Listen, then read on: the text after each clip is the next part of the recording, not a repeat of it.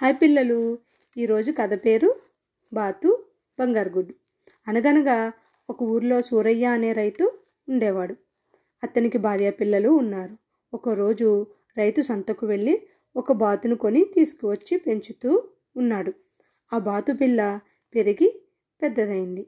ఒకరోజు అది ఒక బంగారు గుడ్డు పెట్టింది. అది చూసి సూరయ్య దంపతులకు చాలా ఆశ్చర్యం వేసింది, ఇంకా ఆనందం కలిగింది. అలా ఆ బాతు రోజుకు ఒక బంగారు గుడ్డు ప్రతిరోజు పెడుతూ ఉండేది. సూరయ్య దంపతులకు రోజు ఒక బంగారు గుడ్డు దొరకడంతో ఆనందంతో ఏం చేస్తున్నారో వాళ్ళు తెలియకుండా ఉన్నారు. వాళ్ళిద్దరికీ కొన్ని రోజులకి దురాశ కలిగింది. ఒకరోజు సూరయ్య, ఈ బాతు ప్రతిరోజు ఒక బంగారు గుడ్డు పెడుతుంది కదా, అయితే దీని పొట్టలో చాలా బంగారు గుడ్లు ఉంటాయి. ప్రతిరోజు ఒక్కొక్క గుడ్డు కోసం వేచి ఉండడం ఎందుకు?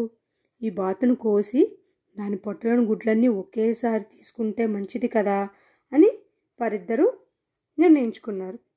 అయితే ఇంకెందుకు ఆలస్యం అని వారు బాతు పొట్టను కోసి చూశారు. కానీ వాళ్ళకి ఒక్క బంగారు గుడ్డు కూడా కనిపించలేదు. సూరయ్య దంపతులు చాలా విచారించారు. ఈ కథలోని నీతి: అత్యాశ దుఃఖానికి చేటు. అంటే ఉన్నదానితో సంతృప్తి చెందాలి, ఎక్కువ ఆశపడకూడదని అర్థం.